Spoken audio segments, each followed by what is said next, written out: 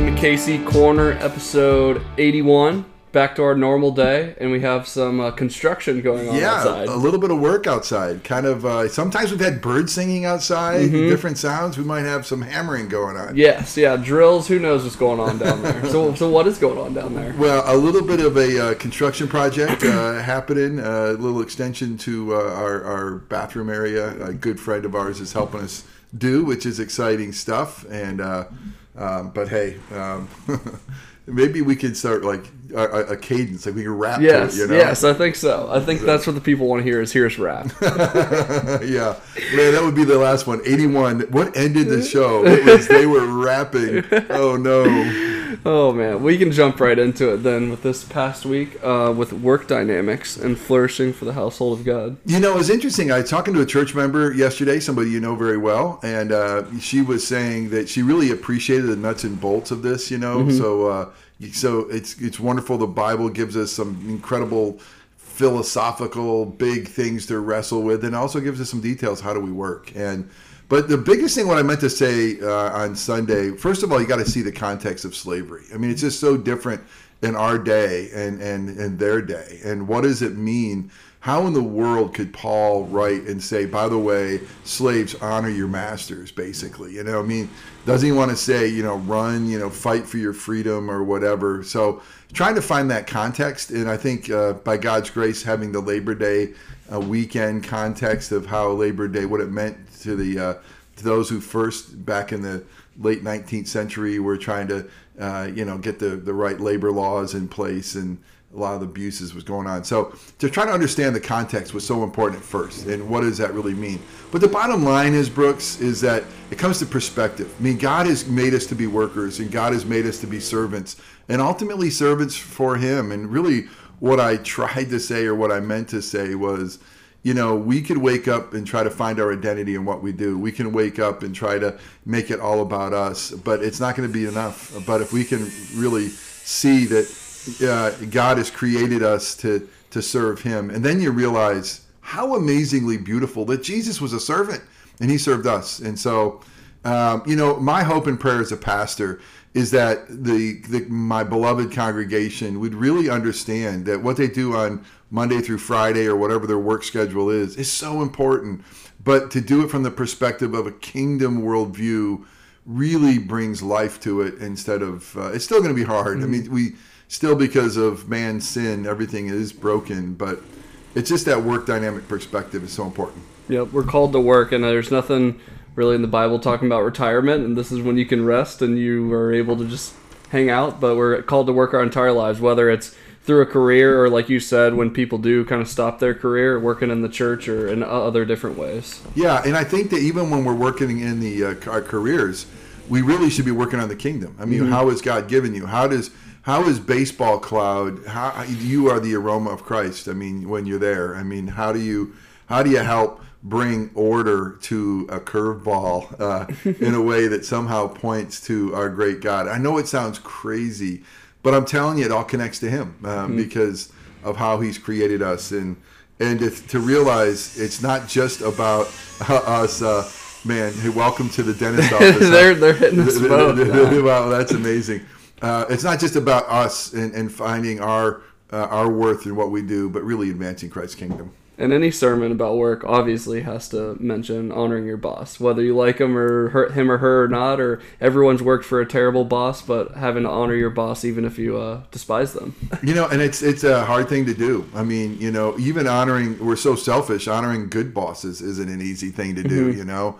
But, and I think of that in the marriage context as well. I remember Katie and I learning that, you know, hey, if you could honor your spouse even when they don't deserve it, because you're really honoring Christ. I mean, you're really honoring what God has said to you. And that it changes the whole paradigm. It goes from this, you know, earthy one-to-one connection where they bring something divine into it that, hey, how do I honor my boss? I mean, he or she's a creep, you know, and how do I do it? Well, you know, as I do this, I am honoring God. And it's I don't know. It's not only gives us the right perspective, I think it also gives us the right rocket fuel. It fuels us to do that which God has called us to do. But Brooksy, the bottom line, when we realize that God's never going to ask us to do something he himself is not worthy or worth or would not do for us. God will do. He's honored us. I mean, we did not deserve it. He honored us enough to give his life for us. And so here we see Christ's example in our own lives. It really should be that rocket fuel that helps us. Yep, and that was the final point I was going to make with where we're honored to serve. Jesus as our example, Jesus as our servant. He's not asking us to do anything that he hadn't done. Yeah, I love that about the gospel. I love that about our Savior. It's not, hey, I'm going to show up on earth and say, hey, here's the bar. I hope y'all can make it. He's going to show up and say, by the way, I'll reach the bar for you. I'm going to give you grace every step of the way. And what I ask you to do, I'm going to do myself. And as a matter of fact, when you fail to do it, I got your back. I got you. It's good stuff, Brooksy. So what do we have to look forward to this week then? Again, practical stuff. It's like, what are you pursuing? And what's ringing in my ears is the verse that we'll look at. And there's a lot of important things like the love of money is the root of all evil. We got there, but it says that godliness with contentment is great gain. Godliness and contentment. How elusive are those two things? First of all, godliness, and then contentment. How elusive is contentment? Contentment and the American dream seem to be polar opposites. And where I am right now, and I haven't, I got a lot of studying to do still, is, to me, that how does contentment and passion go hand in hand? How does contentment and drive go to hand? I grew up in an era, I think a little different than yours. Well, I know a little different yours as I see it in my own kids. I was kind of told, hey, climb the corporate ladder. I mean, the biggest thing you could do is climb the corporate ladder. I mean, get to the top, fight your way to the top, earn your way to the top, however you get there, but just keep climbing. It's so worth it. And I think when you have that keep climbing mentality, contentment is very elusive. And, being content and yet still being driven. That's, but even with that, godliness and contentment, what an incredible combination. Yeah, and I think it goes day by day where your head can hit the pillow for one day. You can be content with the work you did and everything you put into it. And then that next morning, the drive kicks in and you want more and want to keep climbing that ladder. And I think it's a fine line that you have to balance of, obviously, we want to be good workers and everything, good employees, but not making it our lives. Well, Brooksy, that contentment that you say can be so elusive, it's such a great point.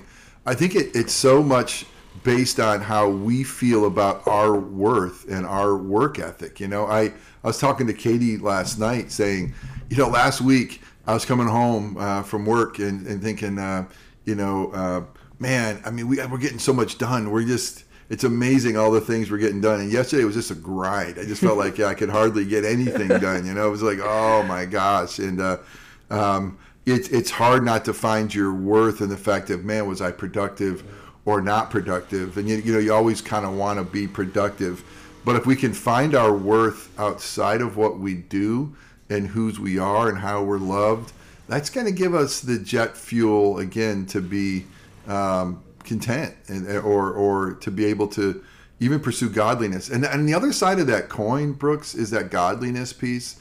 I was Skyping yesterday with somebody. Skype, throwback, not Zoom. Yeah. It's funny. It was a Skype, and it was coming in. It came into my iPad. I'm like, hey, is this really working? But it was a throwback Skype to someone out of the country.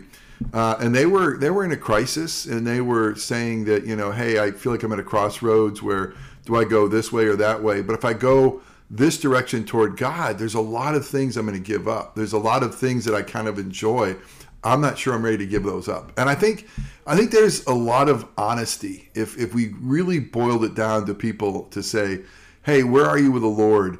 Do you want to go further? I bet you a lot of people say, you know what? I really don't, because I'm kind of enjoying these things. And I feel like for me to go further with the Lord, it would be giving up these things.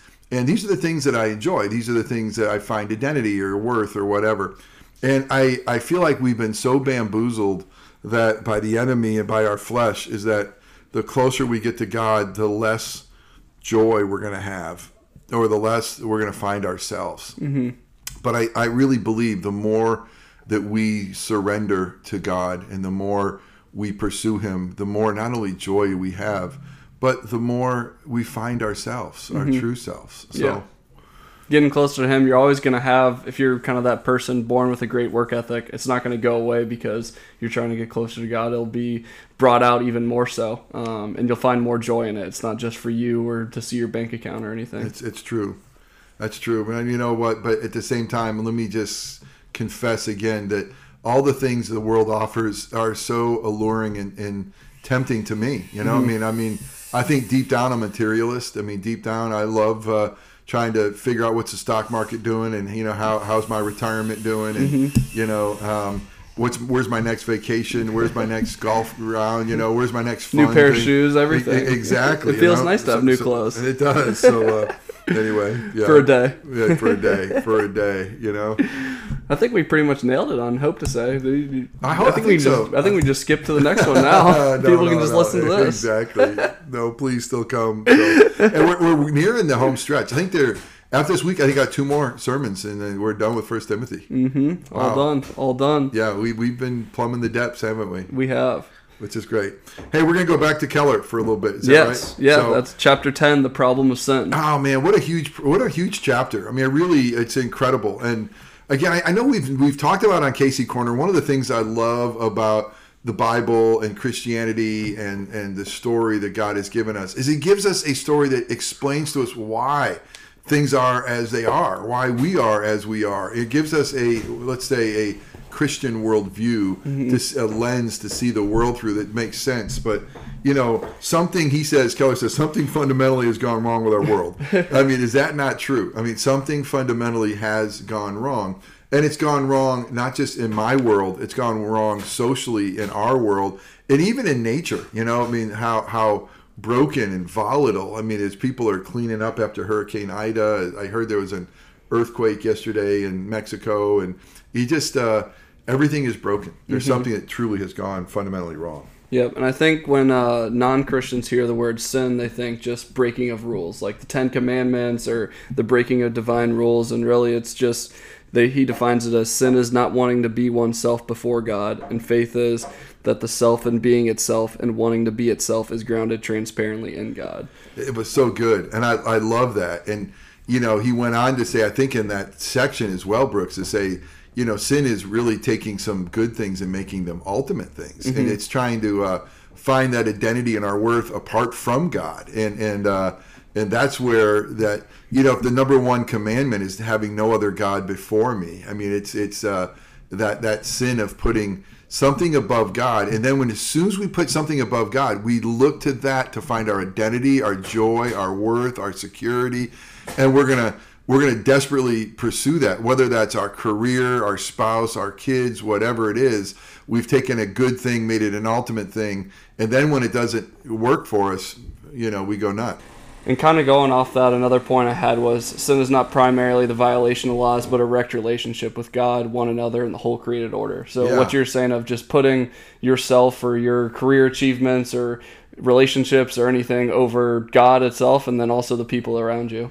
It's so true, and I think coupled with that, he talks about our incredible, insatiable need for worth, that all of us want to feel worthy of something. And so if you take God out of the equation, if our worth isn't found in Him, where do we find it? You know, we find it in what we do, we find it in our pursuits, and you know, that's why we get so addicted. I mean, that's why we try so hard. I mean, it's what Augustine said way back in the 300s. Our hearts will forever wander until they find their rest in God. I mean, it's because we were made for God, or that God-shaped hole. I think it talked about as well. Is that, you know, we will try to fill that with what the world offers. Why? Because we want to feel our worth. We want to feel that, you know, that we are worthy.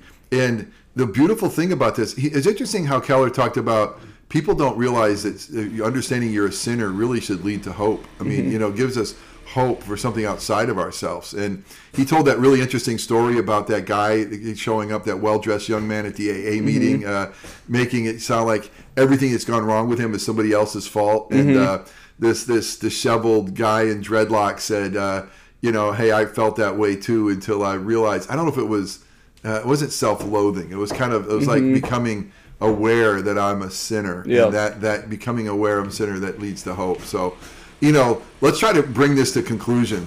I mean, I love the fact, maybe a weird word to use, love, but I really greatly appreciate the fact that because of sin entering the world, we realize everything's been broken. Broken inside, broken relationally, broken socially, broken environmentally. The world is broken. Yep. But what does Jesus promise? Hey, I'm going to make all things new. And that in Christ Jesus, we can now, from all this brokenness, start to see our worth not in the brokenness around us or within us, but through the one who was broken so that we can be restored, and that our worth is in the image that we reflect. Our worth is in the blood that was shed to redeem us. Our worth is in the Spirit that fills us. Our worth is in our God. And it just frees us from having to endlessly pursue worth in what the world will say. Find it here, because it'll ultimately prove empty. I think non-Christians view the world as good, and they kind of have to make sure they keep themselves clean of it and contribute to society. Yeah. And then Christians see it as completely broken, not just breaking the laws, which is sin. It's just every relationship. We have people working in your backyard when we're trying to do a church podcast. Everything is broken. But we have hope in it. It's not pessimistic view of it. We have hope that everything will be new and will be made new, and all tears wiped away. Yeah, man, we look forward to that, don't we? We do. I wish, as you're saying that, I'm just thinking, Lord, why don't I believe that more often? How come that's so elusive at times? That I know this in my head. How come this hasn't gone down to my heart, or more importantly, down to my shoe leather, or as today, my sandals. My flip-flops. And so exactly. So anyway, yeah. Hey, Casey updates going into the weekend. Lots of stuff, Brooksy. Holy cow, this is fall. Let's see if you'll remember them all. I can't. I won't remember them all. But let's start off by, hey, this Friday, if anybody's listening out there, we'd love to have you come to. If you want to know more about King's Chapel, come to our house for dinner this Friday. We're having our Casey Family Connection, which is a phenomenal time to get to know people better and introduce them to King's Chapel a little bit more, and maybe have them lead toward membership. And then Sunday, big day Sunday, we're going to have our Casey Family Luncheon, church-wide luncheon after church. And love to have people come. In the summer months, we kind of interrupted that. This will be the first one for the fall.